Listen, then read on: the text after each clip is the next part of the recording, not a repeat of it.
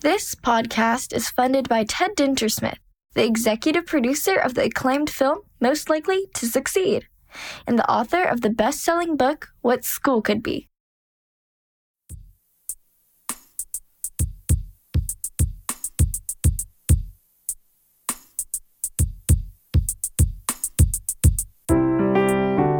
This is the What School Could Be podcast. I am your host, Josh Rapoon. Before we start the show, please consider joining the What School Could Be global online community. Go to community.whatschoolcouldbe.org or simply install the What School Could Be app on your smart device. I look forward to seeing you there. Today, my guest is Brendan McCarthy. Brendan's resume is complicated, so bear with me. He is currently working on a master's in education at the University of Hawaii at Manoa. Prior to that, he has degrees from Parsons School of Art and Design and the Harvard Graduate School of Design. He also taught at Parsons, which is what we are going to focus on today. His undergraduate degree in mathematics is from Columbia University, and he graduated as the valedictorian at Gonzaga College High School. Recently, he was a scholar in residence at Hanaho'oli School here in Honolulu, and he is working on an informal degree in surfing, love, and fun. Among the zillions of interesting things about Brendan's life and work as an educator, we note that he was born in Nairobi, Kenya. Let's hear briefly from three people who know Brendan well. Neil Gilkes, a director at Parsons School of Art and Design, wrote, "He is by far one of the most effectual, insightful, inspirational, and committed professionals that I have encountered in my entire career. Working alongside him is an education at every level of the role, from the minutiae of planning to the broadest of blue sky aspirations. Brendan McCarthy is the professional that we should hold up as the gold standard."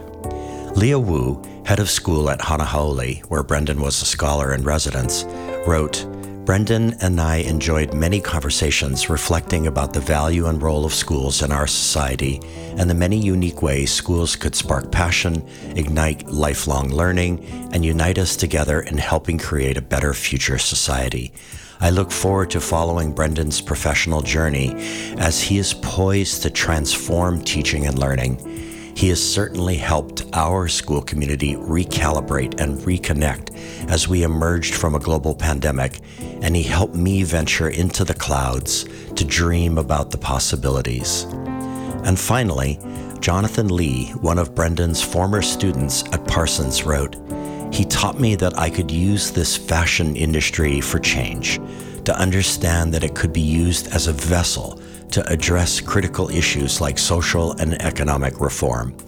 Brendan taught me that I could use my skills and profession to not only have a career, but to build up communities that I love and care about." And now, my listeners, fasten your seatbelts. Here's my conversation with Brendan McCarthy.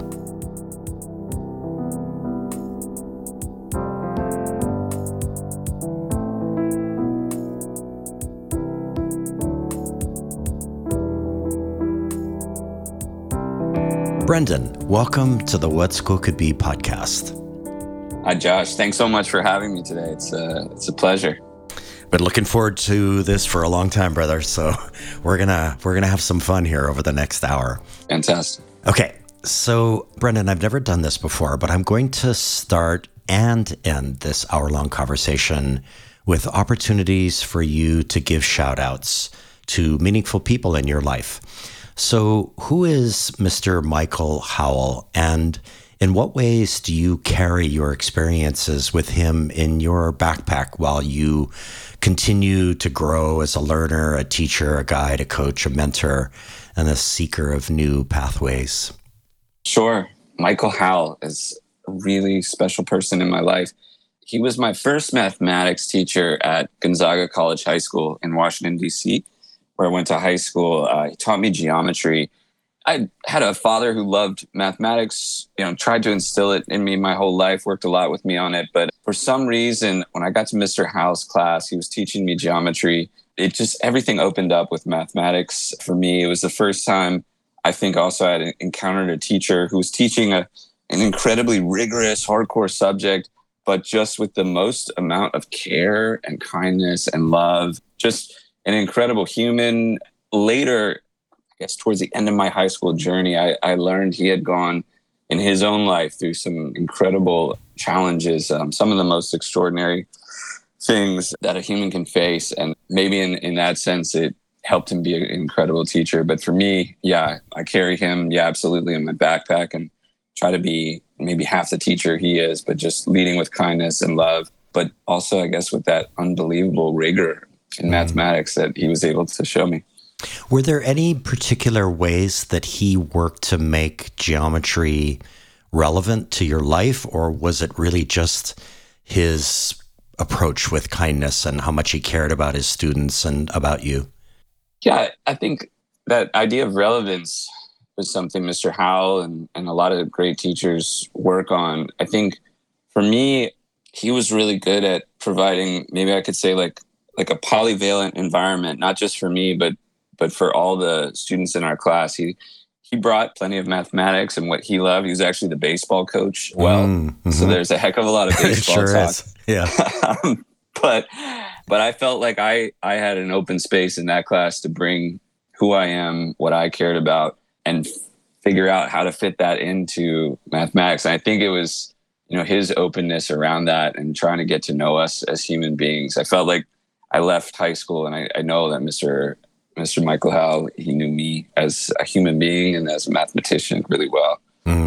Wow, that sounds awesome. It's just such a good feeling when you think back on the teachers in your life, and that the most important thing that you can say about them is that they knew you or that they know you. Yeah. And I've had a few in my life, just a few, but wow, did they really know me? And I lock onto that, it's a very special feeling. I think it's maybe the feeling that we would want to have about teachers in our lives, is that they were very, very close to us, or at least that they knew us really well. So that's great. So Brendan, as a way for our listeners to get to know you, I'm going to ask you to make a choice, possibly a terribly impossible choice. So let's say that you are free from noon to 2 p.m. today, and money is not much of an object, and you can pick only one thing to do from the following list. Okay? So here's the list. The waves are up and you can go surfing. The sun is out and you can either go play tennis or go golfing. A friend has invited you to sit and have several cups of Sri Lankan tea. You can spend a couple hours doing yoga, or you can plan a trip to either Kenya or South Africa. And I'm sorry, you can only pick one, sir. So what is your choice and why? Oh, wow. That's a tough one. It's funny. I'll just go with what my heart says, and I would paddle out. I would surf. There's something about surfing. I came to it late in life, Josh. I didn't grow up by the beach or anything like that. We did spend a little time at the water, but yeah, just something. Literally, when you said that word, the waves are up, and I could paddle out. I didn't really care what you said after that, which may not mean I'm a great human, but it's a special thing in my life, and transformative, permeates a lot of the ways I think and try to relate to others and the people I love. Actually, it's a solitary activity, but the second I get in from the ocean, I find myself calling the most important people in my life, which is a thing I've just started noticing that I do, but I think that's significant. Wow. Do you recall the very, very first time that you engaged with the waves at a beach as a budding surfer? Yes. I was in Newport Beach. Told my father I was taking a year off from grad school. Wow. But I don't know if I mentioned to him at the time I was at Newport Beach, but I took my first surfing lessons at a small break there called Blackie's, and there was something. It's not a great wave. No one's ever written articles about it. But something kicked in. I had a job in New York at this amazing art gallery. I came back, I quit it, and I immediately moved to the West Coast to surf. Wow. What was behind that? What was driving you to make that decision, which is obviously every parent's nightmare, I'm leaving grad school. Yeah, no, absolutely. I think it's interesting. I think I was studying architecture at the time, and I did love it, but I didn't love it with capital L. I knew actually I just needed a little time. I was on a sprint in life. I had accomplished a lot of amazing things already. I was really young, but I had still gone to some fancy schools, had some amazing jobs that, people really, really fight hard for. But after all that sprint, after accomplishing a lot of those fancy things, I knew I needed a little time in the ocean, surfing, a little bit of getting out of the East Coast bubble, maybe. All were calling me, and that was the impetus, time. Yeah, that's awesome. Yeah, and I think a lot about how we have constructed a culture in which everything seems to be a headlong rush. And we'll get into this later in terms of, our K-12 experience and then our higher education experiences, where we just feel like we have to race as fast as possible to the end.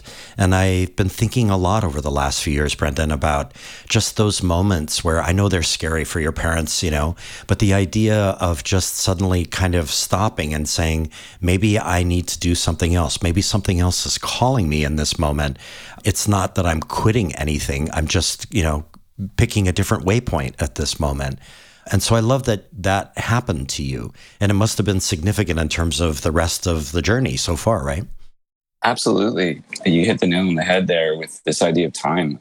I think we need different amounts of time. Sometimes doing things really fast, doing a quick project or a drawing in 10 seconds is amazing. And it results in a certain quality of outcome. I don't mean good or bad. I mean like a characteristic that the time that you take to do something is actually expressed in the outcome or the work. But yeah, I think for me, surfing, what's beautiful is it's brought me to, you mentioned Sri Lankan tea. It's brought me to Sri Lanka, and I've made the most extraordinary friends there. I've surfed in Senegal when I was working on academic projects there around building schools.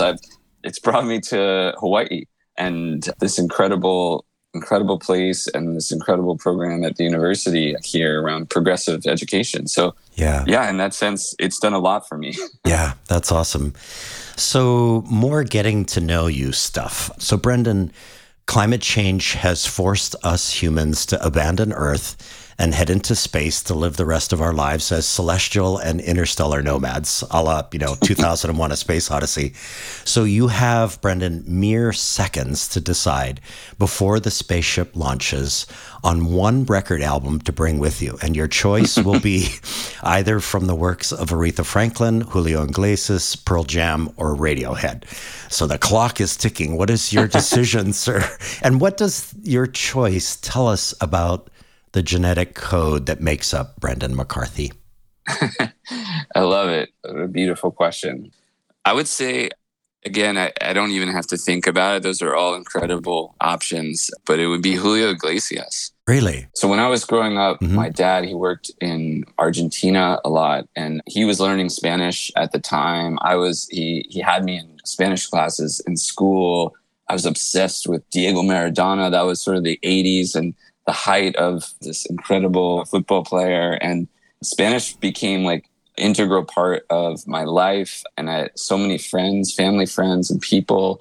I still remember Senorita Covarrubias teaching me Spanish in second grade. And just ever since, because of that love of Spanish and language and culture, I've connected. But I also love Julio because he sings these terrible love songs. They're so bad and they're so good, and they permeate like all of culture. And so, yeah, for me, I love this sort of, global connection or international connection, language, relationship probably with my dad, but also these ideas of these maybe saccharine love songs that somehow they get to a certain truth for me, maybe a certain ubiquity of love songs in our world. I even made a terrible art piece when I was a grad student called Family Matters with Julio singing a cover of I Want to Know What Love Is. Wow, got it. And, one of the things that I really wonder about is, I kind of go back to what you said a minute ago about when you come out of the waves, your impulse is to connect with somebody that is meaningful in your life. And I find that happens to me when I listen to a piece of music that really moves me. And oftentimes I listen to music while I bike. I'm a distance biker. And so I'll hear something. And then as soon as I get back, I'm like, I'm going to text it to my daughter. And she's probably, just going, oh, geez, here we go again. One of these songs. But there's something about the sharing of it that's meaningful, right? And I wonder what you think about that.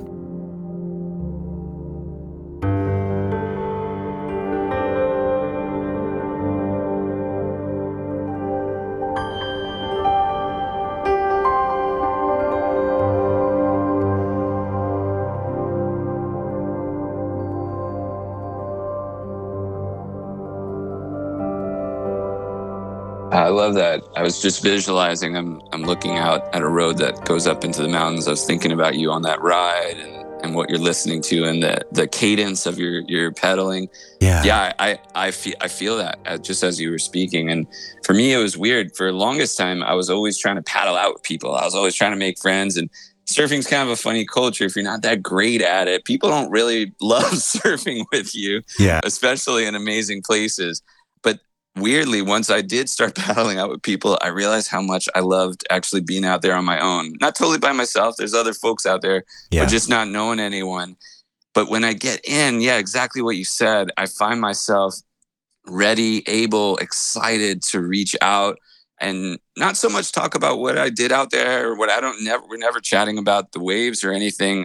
It's mostly I just get this instant urge to call the people I love, to text the people I love. It's weird. I'll sit in the parking lot, drinking water, hydrating, and just there for like hours, just hanging out, just literally chatting with those folks that mean the most to me. And I just started kind of becoming a lot more aware of that.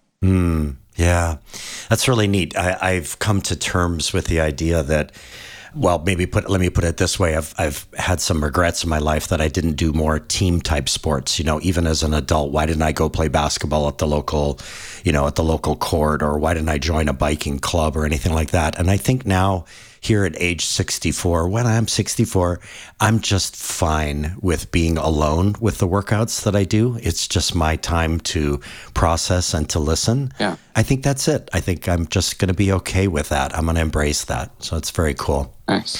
So, Brendan, one of the things that I love about doing these interviews with educators is probing their philosophies of education. And your philosophy of education appears to be based on 3 questions. Who do you love? What community do you love? What are the dreams of people and community you love? So how do these 3 questions translate into real approaches to real learners? Like, in what ways do you carry these questions into any situation where you are guiding or mentoring, coaching, advising, and or teaching learners? It's funny. I get asked for my syllabi a lot in different contexts. And when I share it, it's pretty much those questions that you read. And people are like, yeah, but how did you teach this systems design engineering course? Or how did you teach mathematics, in 7th grade with this syllabus? It doesn't make any sense. But sort of my approach around it is maybe back to that question about Michael Howell and how he set up a polyvalent world for, a lot of content, a lot of incredible geometry that Michael taught, but he allowed us to bring who we are and what we loved and what we cared about into the classroom in different ways. And that opened up the beauty of geometry and mathematics for me in such an extraordinary way. And I think I try to do something, similar, but my sense is that, let's say we're designing something. I taught at design school, the Parsons School in New York for a long time. And my feeling is that if you design something with someone you care about and you do it in a collaborative way and you understand who they are and what they care about and what they're dreaming, almost by definition, whatever you're going to make is going to be extraordinary because it's based on 2 people's interests, loves, or a community's love. So that's what I'm interested in first. And then I'm interested in mapping, analyzing all of those things that people, those dreams that you talked about, the critical issues and the significant challenges facing people and communities, and really analyzing those first before we go into any set of systems design or any project, so that all of the decisions we make from that point on can map to those values. And I think it's that decision-making and value constellation that guides a lot of incredible work that some of my students have done. Would it be fair to say, Brendan, that as you embark on this journey with your students, that the questions that guide the thing forward, these 3 questions, and I'm sure that there are others, and then the mapping process is what starts to build relationships amongst all of you as you move forward into the design process? Like, is that intentional, or is that what's happening as you move forward? Is that you're really getting to know each other as you do the mapping process of figuring out what's actually happening out there and what do people care about and what do they want to work on? You nailed it, Josh. Absolutely. I think there's this idea sometimes that you go to a school or you get in a room, 4 walls, whatever it is, and you're going to do something for outside of it. And what I try to figure out is what you said, is what are those relationships with the people you love? And that maybe, in most cases at the university I taught at, that was outside of those walls. The communities people loved were far, in many cases, international, in fact. But when you're sharing those, and that's in that mapping process and that analysis, we do it in a collaborative fashion through critique, through discussion, through review. You start to understand who else is in the room, what else people care about. You start to be able to share references. You also, and on the simplest level, you start to relax when you get to know someone. You start to find connection. And for me, that idea of like having fun, relaxing, and we do a lot around food, those are very serious, heavy questions. Who do you love? I do a lot of like, what do you just like to eat? Where are you going to dinner tonight? What are we having? And I think that builds those relationships you're referencing and makes people feel relaxed. And when you're relaxed, you can take risk and you can do some special things because you got a bunch of people around you who know you and know your intentions. Like those decisions are based on love. So even if you disagree with them, we're okay. We're in the room together and we're going to figure it out. So Brendan, before we go to break, I want to come at this from a slightly different direction. I don't want to put you on the spot, but let's just imagine, that there's a public high school chemistry teacher who's listening to this and saying to herself, I don't know how to incorporate this into what I do. I'm so much in a situation where the curriculum is already laid out and I have to work my way through this content. And she's wondering, like, what's a step that I can take even to begin to approach what you're talking about here? I know that's hard, but. No, I think that's the absolute right question, because I didn't wake up and design that syllabus. Yeah. Like for my first class, those are years and years of me working through it. But I also, just to be really specific about that example, I was a math major in college, and I deeply appreciate the rigor and the almost objectivity sometimes of some of those scientific subjects or quantitative subjects. And yeah, it could sound a little almost pie in the sky idea. Who do you love? Well, we got to learn what a polyvalent bond is. Yeah. But for me, I think maybe just taking a step back to that thing I just mentioned before about how do you get a classroom where people are relaxed? And for me, that's critical. And you mentioned something about Mr. Howell when I graduated, that he might have known me. Yeah. And I think that idea of, you could study, I studied geometry in this class. You could leave a class and have a rigorous understanding of geometry and your teacher wouldn't know you. In my case, I had a rigorous understanding of geometry and my teacher knew who I was, knew what I cared about, allowed me to bring what I cared about into my work. And then the discipline of mathematics opened up in the most extraordinary way. And I saw a world, a set of potential beyond the Pythagorean theorem or whatever it was, that had the inner beauty of mathematics linked to who I am, what I cared about, and the communities I cared about. And that extraordinary link of that beautiful discipline has opened up so much. I became a math major, based on that. So I guess back to that just key point is first developing rapport and finding ways to understand who's in your classroom, to build trust and to relax, to understand that this complexity of, let's say, chemistry in that case, can be negotiated or navigated together as a team or ohana. Yeah, that's awesome. Well said. Well said. So, hey everyone, stay with us. We'll be right back with more questions for Brendan McCarthy. Hi, fellow educators. I'm Steve Shapiro, and like you, I'm excited about the possibilities of what school could be. Please check out my podcast, Experience Matters, where I talk to guests ranging from big national thinkers like Daniel Pink and Tony Wagner to recent high school graduates about the most profound learning experiences of their youth. Then we dig into the implications for how we can reshape schools to produce powerful breakthrough learning for all of our students. Education can take many forms, but whatever form it takes, experience matters. Hey there. Are you interested in hearing weekly conversations with authors, leaders, and practitioners at the forefront of learning and education innovation? Then you'll love the Getting Smart podcast. This podcast amplifies the incredible work being done by some of the most innovative minds in education. Learn new leadership styles, new technologies, new frameworks and mindsets, and get the fuel you need to stay motivated and curious. Together, we can empower all learners to thrive. It's available at gettingsmart.com or wherever you listen to podcasts.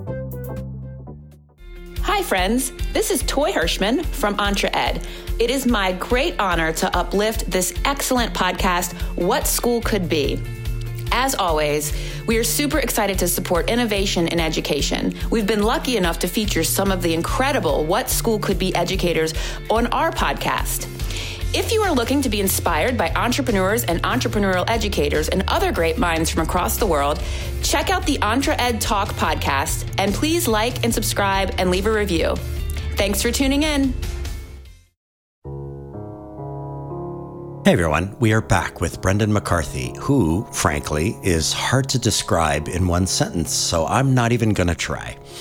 So, Brendan, you shared with me a film you made titled The Emotional Running Project, and in the film, you, dressed in a black and white tux and mostly wearing red shoes, run a la Forrest Gump what appears to be across the United States. So the person filming you is in a truck with a very loud engine, and the camera is pointed out the window at you running and running and running in your tux.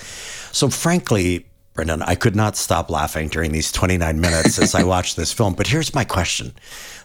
What were you running from and what were you running towards? There's my question. That's a beautiful question. So the impetus for the film, I think, might help us. I was an artist in residence in a small town, a sort of post-industrial East Coast town. The industry had left, and there's this art residency there. There are very few jobs, but there's this wonderful artist residency.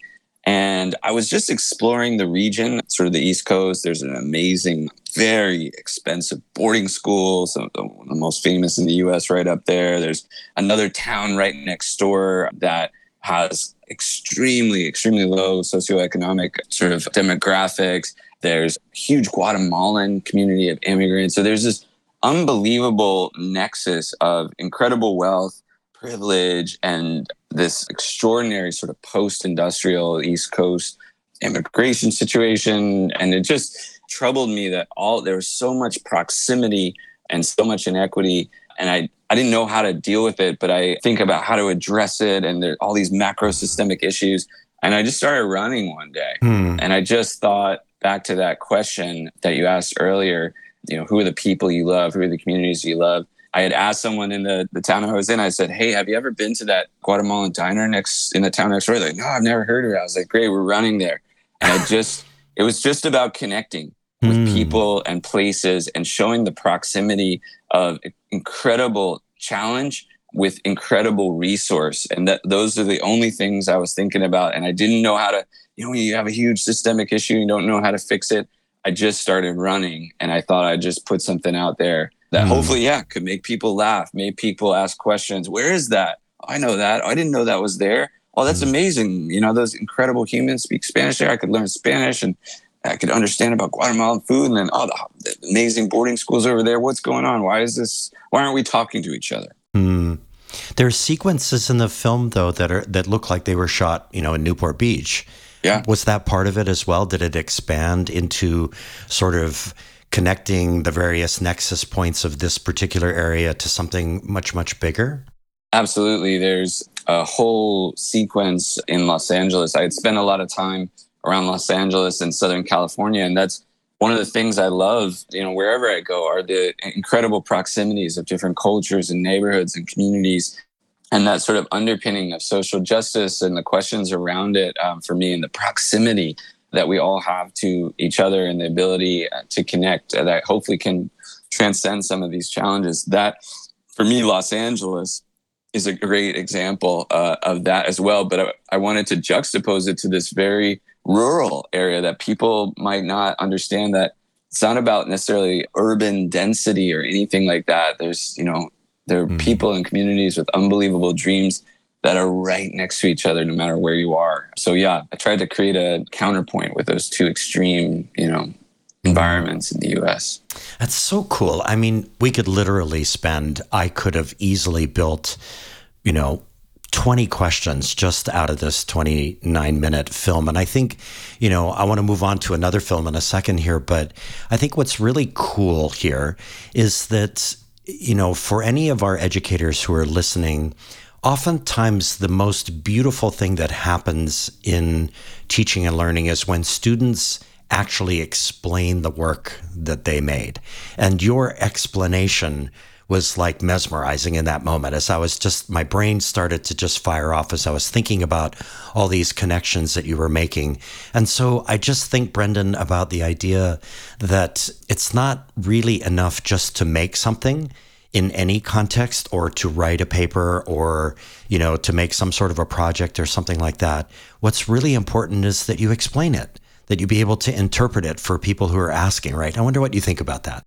I would say great works of art, or, really amazing academic things, all these things we study, they have an invitation embedded in them. Yeah. And so I think in terms of that idea of explanation, I think when you're making a work, it's wonderful if there's a set of questions that whomever is engaging it might have. And at any given moment, when I was, I've taught 7th grade mathematics, I'd say 90% of the room was trying to figure out what the 10% of the room already knew about a certain project. Right. And so I think not only explaining something, but setting up an environment of exchange where we're able to invite people to engage in whatever work we're doing, but also to make sure, back to that idea of being relaxed, having fun, that we're able to have a way to ask questions and to understand things. And then the other thing is to build on it. Yeah. And I just met someone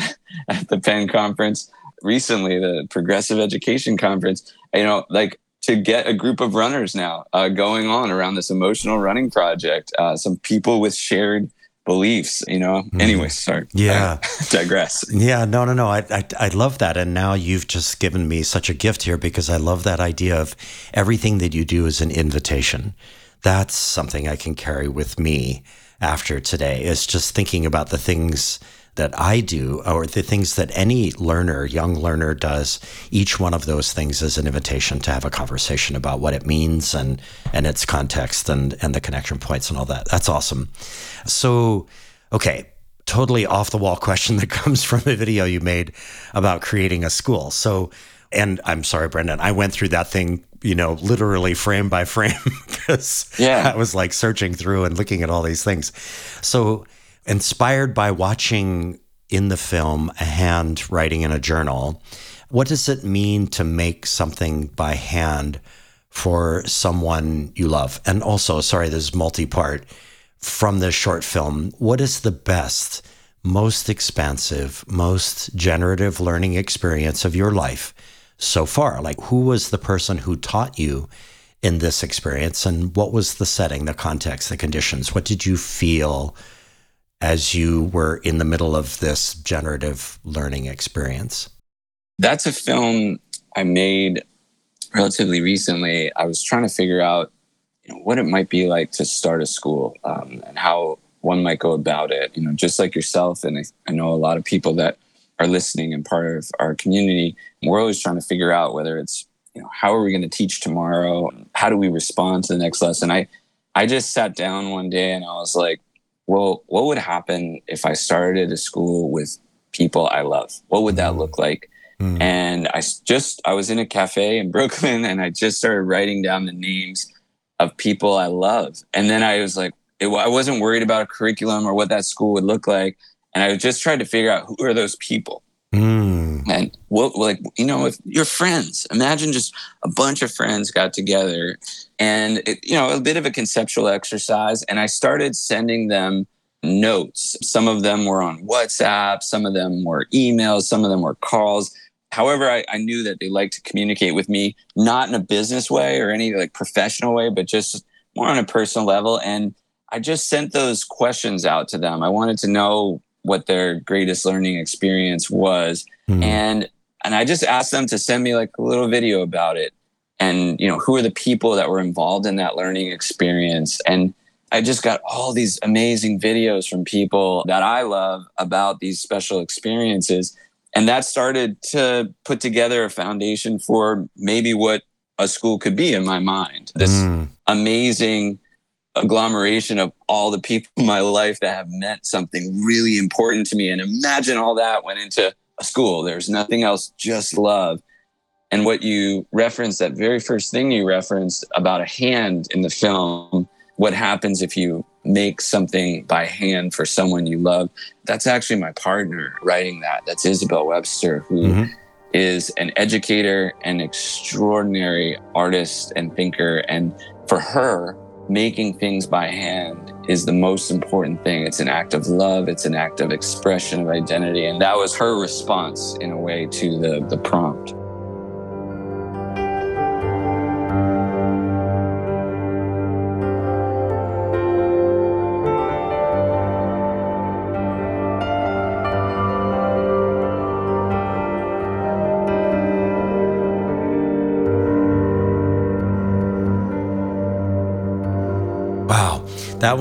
That was really amazing. And again, all of those extra questions that I added in were actually drawn directly from a text message that was rolling across the screen.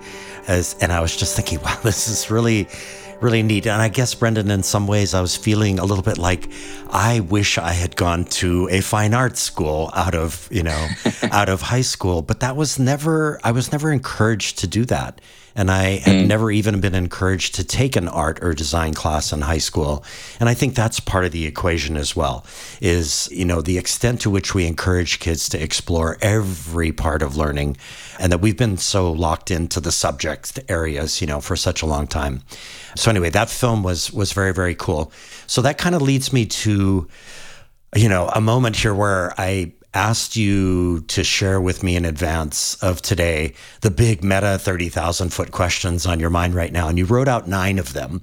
And so I decided to try, and this was really fun for me, to synthesize all 9 into one, which I'm going to toss back at you now. So here goes. So Brendan, from a neuroscientific perspective, if doing what we love to do for fun helps us learn better, how can we locate what different people love to do for fun? There you go. That's your question. Real softball, Josh. Thanks. Yeah, real softball. How long do we have? No, I appreciate it. You're right. That is the synthesis of many questions that are on my mind. And I think a lot about, of course, this concept of love. And just like you asked that question about, what happens if you're a chemistry teacher in a school that's locked into a very rigorous curriculum and there are tests and we got to, make sure we get through these things. I really wanted to get rigorous about this question about love and fun, that I sort of think, do we really actually learn better? Let's say even in those maybe rather objective subjects like mathematics or chemistry, if we're doing what we love and having fun. So I've been looking at the neuroscience of it, but I think for me it seems the research is out there that it is fairly clear that yes, love and doing what you love and having fun is very important for your brain and learning. But then that question, the core of the question you just asked is the one that I'm left with is, okay, well, that's great, but everyone's different. Everyone loves different things. Everyone has fun doing different things. How do we locate that? How do we help each other locate those things? And then maybe if we even get a chance to locate it, then we have a shot at designing curriculum, learning experiences, schools. But that location device, what is that locating device? And for me, I just took a risk recently with 217 children in Honolulu. And we just started making movies about what we love to do. And we spent a whole year just making movies about what we love to do. And that device of location became filmmaking. And then the second sort of secret device was philosophical discourse around those films that we made and the concepts of love and fun. So yeah, that's a long answer, so I'll shut up. Well, actually, what I would love for you to do, because you actually had already moved us into the next question, which was your time as a scholar in residence at Hanaho'oli School, which is a small progressive school in Honolulu that was founded in 1918 and is very much a kind of John Dewey school. So what did it mean to be a scholar in residence, and what was this line of inquiry that you did with the 217 students around what is love, and how did that translate into a film festival, which is really a very cool idea when you think about it with 217 elementary school kids? Yeah, it was, first of all, just an extraordinary experience. And so I was a scholar in residence, as you mentioned, at the Hanaho'oli School here in Honolulu. And it's through a partnership with the University of Hawaii and the grad program here, the Progressive Philosophy and Pedagogy program. And so, as part of my research, I was a resident there. And when I first joined the school, I was sort of searching for a project, scholar in residence. That sounds really noble and epic and amazing. What are you going to do? Right. This guy came from New York. He's a fancy boots professor and has all these degrees. And we got 217 kids that want to learn, and they're way smarter than Brendan. And that was for me a really key moment, just my first day there. And I immediately knew back to that surfing thing, needed time. I wanted just to spend time. I just wanted to hang out. And what I ended up doing, and I hope they have the most amazing head of school, Leo Wu, but I hope I didn't stress Leo out. But for literally 2 months, I hung out at recess. I went to lunch. I had tea they have this beautiful balcony. I would just have these open teas there and hope someone a teacher would drop by. And honestly, I was just trying to get to know folks and trying to get sort of in people's head. And there was a moment, Josh, a magic moment on the playground one day. Evie B, the most incredible student, came up to me and said, "Hey, has anyone ever told you look like Willy Wonka?" And so for your listeners, I do have some pretty crazy curly hair, and I have gotten that before, but I didn't want to give that away. I said, "Well, why do you ask?" And she said, "Well, you look like Willy Wonka." And I said, well, interesting. I don't know where the manners exist in that question, but I think there's a good heart behind it. And I said, "Well, do you like chocolate?"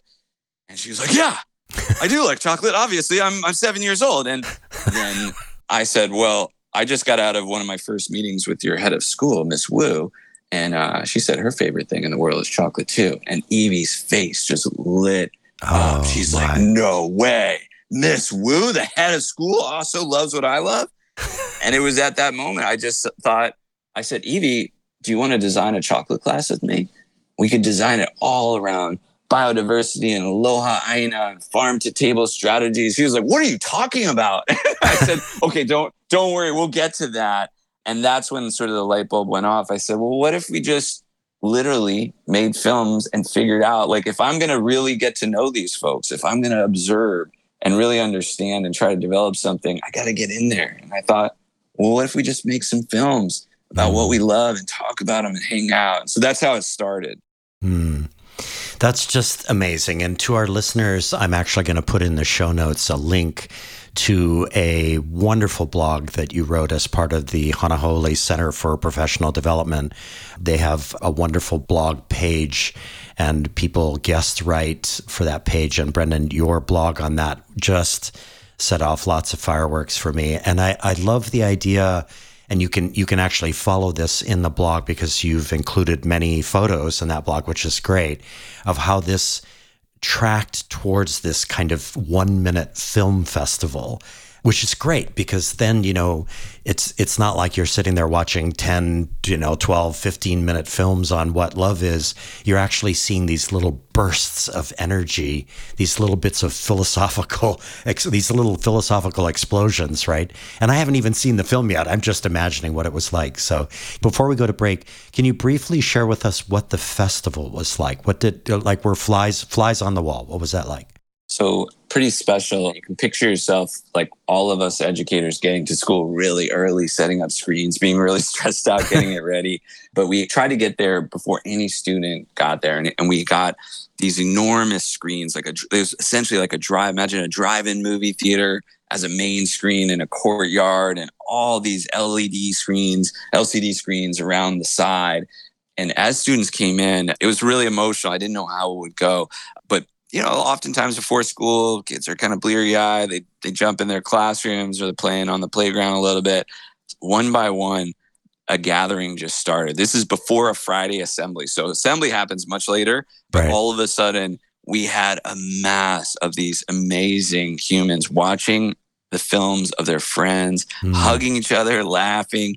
And I have to add, Josh, so we ended up playing this film festival, and we actually got the films down to 30 seconds. I know you appreciate that as an editor. Yes. So they were exactly that, these bursts of very direct, unequivocal ideas, and they were iterated. They were developed over the course of an entire semester of what they loved. And the secret here, I think, was really what happened after it. We had this amazing discussion and reflection by the students about what they learned about love through other people's eyes, and also what they thought could be possible at Hanahau'oli for new learning experiences. And Hanahau'oli is already an incredible school, certainly based on love, but they were just throwing out these amazing ideas in this discussion about where we could go from here as a community, as a school, as a set of curriculum co-designers, the children and the faculty's gathered. And for me, that was the extraordinary part, is what we do with this living, dynamic archive of what the children have told us they love. Because from that's the liftoff point. Like, that wasn't the end. So the exhibition was not the end. It was what you talked about earlier, the explanation, the unpacking, the invitation.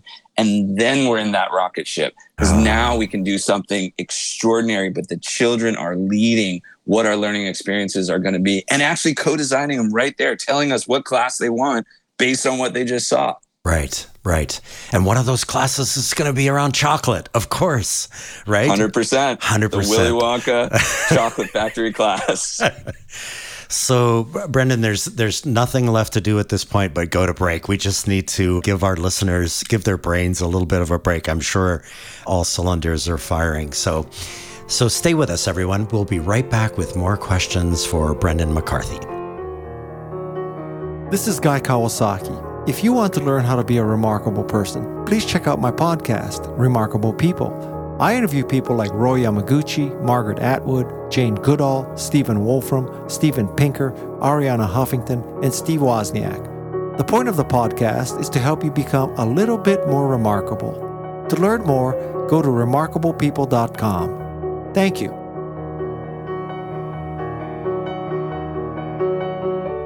Aloha, my name is Aaron Shorn, a previous guest on this very podcast.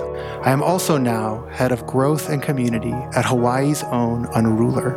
Unruler is a collaborative mobile and web platform that accelerates innovation, grows culture and community, and celebrates learning.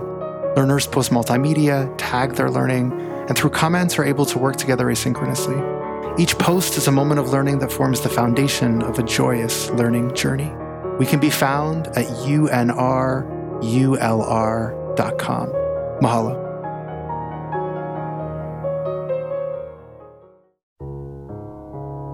Hey everyone, we are back with Brendan McCarthy, currently a graduate student at the University of Hawaii at Manoa's College of Education and a former professor at the Parsons School of Art and Design in New York. So Brendan, my family members have been involved with the Special Olympics over the many years, and so I was really moved to read about your work just as the pandemic overwhelmed the world around fashion and the Special Olympics. And I shared this with several colleagues, and we all agreed that this Parsons partnership with the Special Olympics is just like flat out insane. Awesome. And so what is it? Sorry, multi-part question here. What is it? How did it begin? What is the emerging partnership with Nigel Barker?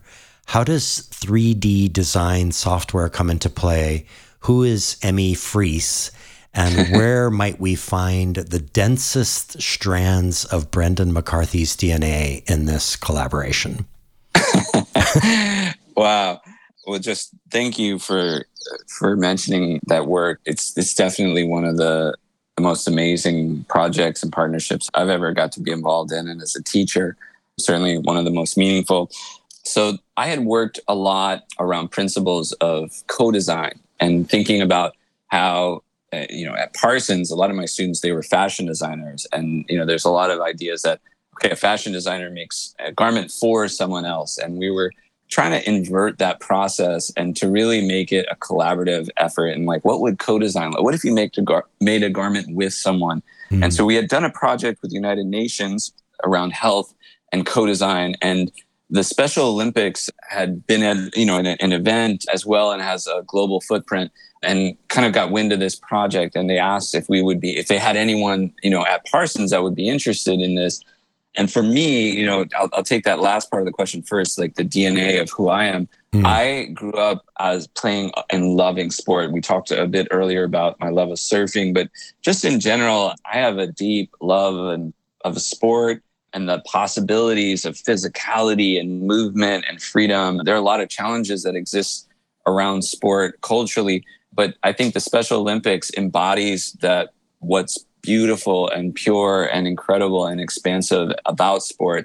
And so as soon as I heard that, I thought, this would be an incredible partnership, because what if the Special Olympics athletes led our students, right, in a co-design process to reimagine uniforms that really address their unique needs. We all have unique needs. We don't have to be Special Olympics athletes to feel like our garments aren't performing for us. Everyone has had that experience. And so we made this partnership, and the Special Olympics athletes right before the pandemic would be coming into our classrooms, sharing with our students their experiences, what they need to perform better as athletes, what they would love. Our students were going to their ice skating practices. Emmy Freeze is an amazing figure skater in New York, and she's one of the coaches. So we would go to their practices, and it was just the most extraordinary things. Our students would then, use their ideas, make prototypes, we do fittings, and there's this unbelievable back and forth. But really, the Special Olympics athletes were the ones teaching our class, and the garments and the products that came out of it were extraordinary. And I want to, share something amazing, not just for Special Olympics athletes. They developed profound ways that garments can perform better for all athletes. And that, for me, that universal design idea was unpacked through that collaborative methodology. So it was fantastic. And just unbelievable to be involved in that, and super grateful. And for our listeners out there who might be in the maker space, maker mindset fields, 3D design software, how did that come into play? I'm trying to imagine how that works with fashion, Absolutely. So in fashion design, so much has been digital for a long time in terms of drawing your patterns and your designs, and then being able to share those with manufacturing companies to get these things produced. In the last couple of years, there's been a huge advancement in three-dimensional design. So instead of sort of like flat drawings for patterns, you can really visualize how garments can fit around a body and be engineered. And when the pandemic hit, there's a company called Clo3D that really has been at the forefront of it, and that I had a great relationship with. And for the Special Olympics class, I thought this would be fantastic, because then the Special Olympics athletes could really collaborate online with us and engineer garments, and we could do digital testing. And for our students, it gave them another medium to express themselves and also challenge themselves in a time when the world said, if we can't be in person and physically sewing garments together, what are we going to do?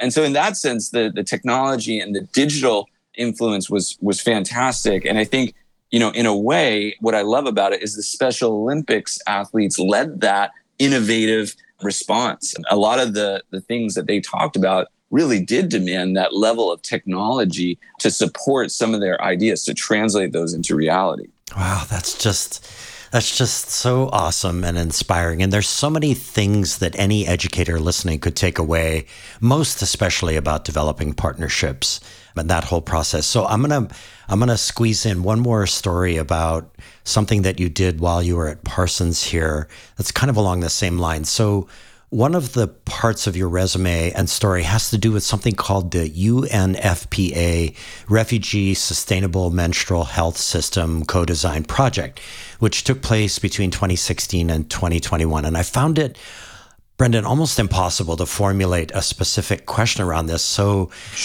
let me ask this three-part question. So what was the design project? What did it mean to you? And maybe most importantly, in what ways were the students at Parsons who participated changed by this partnership between Parsons, UNFPA, and Hella Clothing? Absolutely, yeah. So the UNFPA is the United Nations Population Fund. They're division of the United Nations. And it also, like the Special Olympics partnership, was just an incredible opportunity to reimagine inverting the hierarchy of design and how our world engages with each other. And so there was a very strong need identified by the United Nations in one of their camps in Kakuma, Kenya, which is the west of Kenya, around different options needed to be created for menstrual health management and women's healthcare, particularly because single-use sanitary pads have a very, very long half-life. They don't biodegrade, most of them. And so they were getting in the water supply. They're also causing infections. And so with the onset of a new technology around high absorbency textiles, there are menstrual health underwear that are now available. And we thought this would be an interesting moment to explore co-design. And so with the incredible human beings of Kakuma, Kenya, who I like to say just happened to be refugees, the people in that refugee camp were doctors, lawyers, politicians, teachers that were displaced from their countries for different reasons, war, political conflict, just some of the most intense things. But they are all human beings that have strong identities and families, and refugee just happens to be a title that's placed on them. So I'd like to say, who they are. And they were our co-designers, these incredible human beings. So, the environment of Kakuma has its own unique needs, and they went back and forth with our students. We went to Kakuma, and the idea really, aside from developing menstrual health underwear in a co-design manner to offer another option for humans to address their menstrual health needs, our students and these awesome, incredible humans in Kakuma, Kenya, were solving amazing challenges. And the UN recognized that it wasn't just about a product at the end of the day. Yes, that product, the outcome of that incredible high absorbency underwear was important, but really it was about this educational process that has extraordinary capabilities of solution-based design and systems thinking. And I know those are buzzwords, but that's a very specific application of that and what's possible. And as a result, the United Nations actually started a course, and we co-taught it around design in Kakuma, Kenya, in the refugee camp. We did it at distance and in person. And so for us, it was incredible. And just to finish very quickly but for our students, when they got out of that project and went back into their studios, the garments, the projects they were designing just had a different level of empathy, criticality, rigor, and expansive possibilities for transforming our society. So about that. Yeah, both of those stories, and they're just two amongst many in your life, Brendan, are really extraordinary stories, the Special Olympics and the Menstrual Health Project. And I think, on the mainland, folks on the mainland, here, I'm in Honolulu, obviously, folks on the mainland call it goosebumps, or here in Hawaii, we call it chicken skin. When you hear stories like that, you just get that kind of goosebumpy feeling because you realize that what you're hearing is about work that's being done for the greater good, for the good of people in the community. And I just feel so hopeful in this moment, Brendan, that education writ large is moving in that direction, that it's not just about a competitive process of learning a bunch of subjects and then, gaining whatever you need to gain for your own life. It's really outwardly directed towards making the world a better place. And those two examples are just fabulous for that.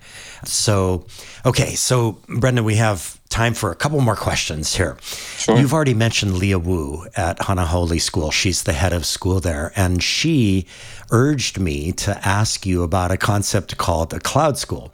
So as I did with one other guest, Parul Jagdish, let's go for a hot air balloon ride way, way up to 10,000 feet. So you can explain this idea to me while at the right altitude, in the clouds. We can sip sparkling water while we're up there.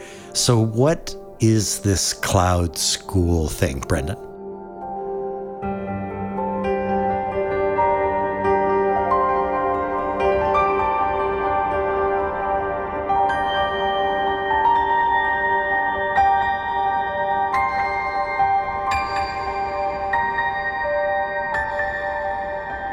Thanks for asking, and also a shout out to Leah for that prompt. I love it. We've had, she inspired me so much through her leadership and love and care of the students there. But the film that you watched and that you referenced earlier, this trailer for a school that I mentioned, where I kind of called up a bunch of people in different ways that I felt I loved, and I went through a conceptual exercise of what would it look like to design a school just with essentially my friends, my people I really love and care about, and have it influenced me over the years, of all ages, by the way, like a really intergenerational approach.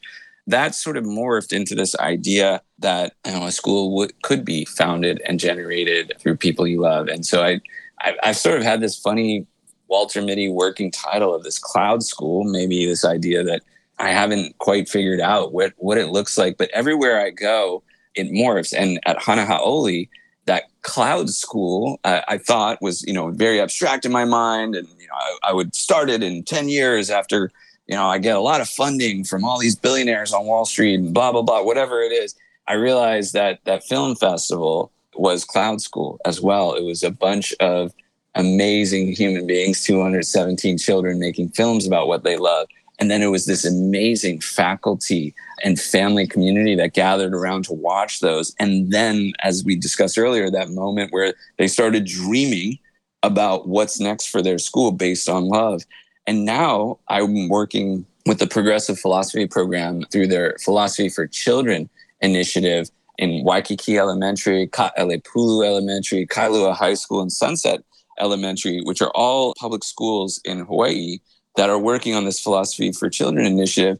And I can't stop looking at that as such a beautiful example of change, of love and schools. And so anyways, the long story short is this cloud school keeps morphing in my mind of what could be, and it keeps existing in different ways. But I keep coming back to this film festival as a transformative possibility for maybe what school could be. Yeah, me too. I was thinking that while you were describing initially your cloud school concept, I just had a feeling that you were going to go back to the film festival. That feels like such a giant sort of philosophical event, really. It's an explosion of ideas. And I love that, Brendan. I'm excited. We will, all of us listeners, are going to be excited to hear how this plays out for you in the future. And I think actually it's a perfect segue to this final question. And Brendan, this has been an awesome conversation. Thank you. You've just put enough fuel in my tank to last for months. So, as I noted in the beginning, at the end of these episodes, I like to give guests a chance to talk about a giant upon whose shoulders they stand. But in your case, I'm going to ask you to talk about your little sister, Justine, who you wrote about at the top of your resume, which is significant. You have a paragraph at the top of your resume. So who is Justine? In what ways has she been your teacher? And what will she bring to the veterinary medicine profession as she continues her studies at UPenn? Thanks, Josh, for asking about Justine. Yeah, you're right. I'm really lucky in life. I have this really long academic CV with all these fancy degrees and places and amazing partnerships. And I'm proud of all of those things. I worked really hard for all of them. And like the UN and Special Olympics are all on there. But I put this little passage about Justine at the top of the resume because, all of those things are important, but the most important thing in my life is my relationship to her. She has navigated some of the most complex, difficult challenges that humans face, particularly from a health perspective, and has come through them in the most amazing way. School was not easy for her growing up. And after a long journey and really looking inside of who she was, her deep passion for animals, she became initially a veterinary technician, veterinary nurse, and has gone on this unbelievable journey of really not loving school at all or even being able to be successful in, let's say, academic, science and math, to doing not only well, but extraordinary and going essentially reinventing the wheel, going back to school for all that, and found her way and got in successfully to UPenn vet school, veterinary school that is, and is just doing phenomenal work. And I guess it's that journey, her life, and the things that she's faced and gone through that has taught me so much that all the other stuff, like I said, I'm proud of, I learned from her on the daily of what love looks like, of what it really means. And also to be kind of technical, since we're on a podcast about school, to actually learn what love, and we were talking about neuroscience earlier, can do in relationship to some of these unbelievably complex academic subjects, and not just to accomplish, whether it's biochem or organic chemistry in her case and all those things, not just to know them, but actually to know the extraordinary power and beauty that those subjects hold in our world and what they can do for others. And in her case, animals and the people who love those animals in our world. And Josh, I've been doing this technical analysis of the film festival at Hanaholi. Over 50% of the children had their films were about animals. So that tells me something real specific about how we can change schools. And I know it on an anecdotal level from my sister, but it's mounting. And, you asked me about Cloud School, and I thought for the longest time, it would be this school that's outside, like a case study school. Some people have heard of Black Mountain College or all of these epic case studies that exist outside of school. And I think what I failed to articulate in that last answer about Cloud School is that I actually think Cloud School already exists. It's already in the kids. And I think filmmaking is a great way, but any way that we can figure out, like Justine did, what really exists inside her and a power for love to overcome really difficult situations, and even from a neurobiological point of view with school, is something that maybe that's what maybe Justine, if I'm going to be open and try not to cry, but maybe Justine is Cloud School. And for that very reason, why don't we just dedicate this episode to Justine, because she's brought it to a close in a most epic way. We can just think of Cloud School as inside us. We just have to figure out how we come together to figure out who we are and what we love and what we want to learn and how much fun we can have as we're doing that, right? Absolutely. So, Brendan, thank you for your time today. This has been an absolute blast.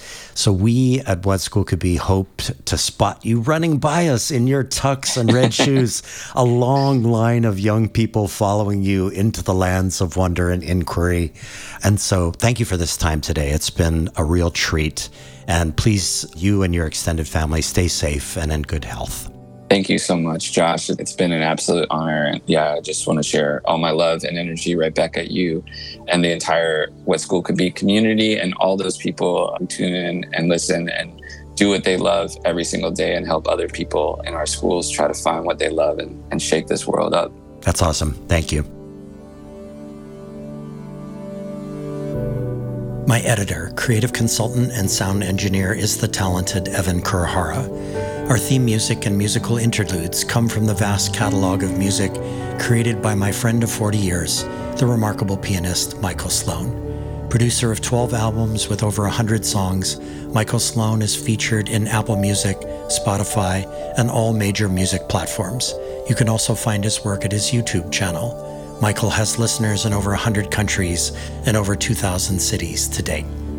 Support these episodes with remarkable, innovative, and imaginative educators and education leaders by giving us your own rating and writing us a review at your favorite podcast store. This series is underwritten by education change agent Ted Dintersmith, executive producer of the acclaimed documentary film Most Likely to Succeed, and author of the best-selling book What School Could Be.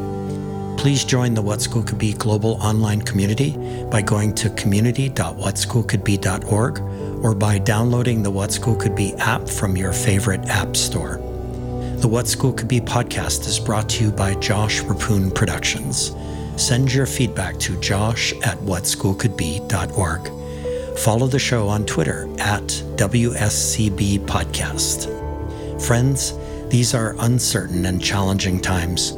The headlines, especially around education, can be relentlessly negative. Please bring kindness, compassion, innovation, creativity, and imagination into the world. We need a surplus of all of these right now.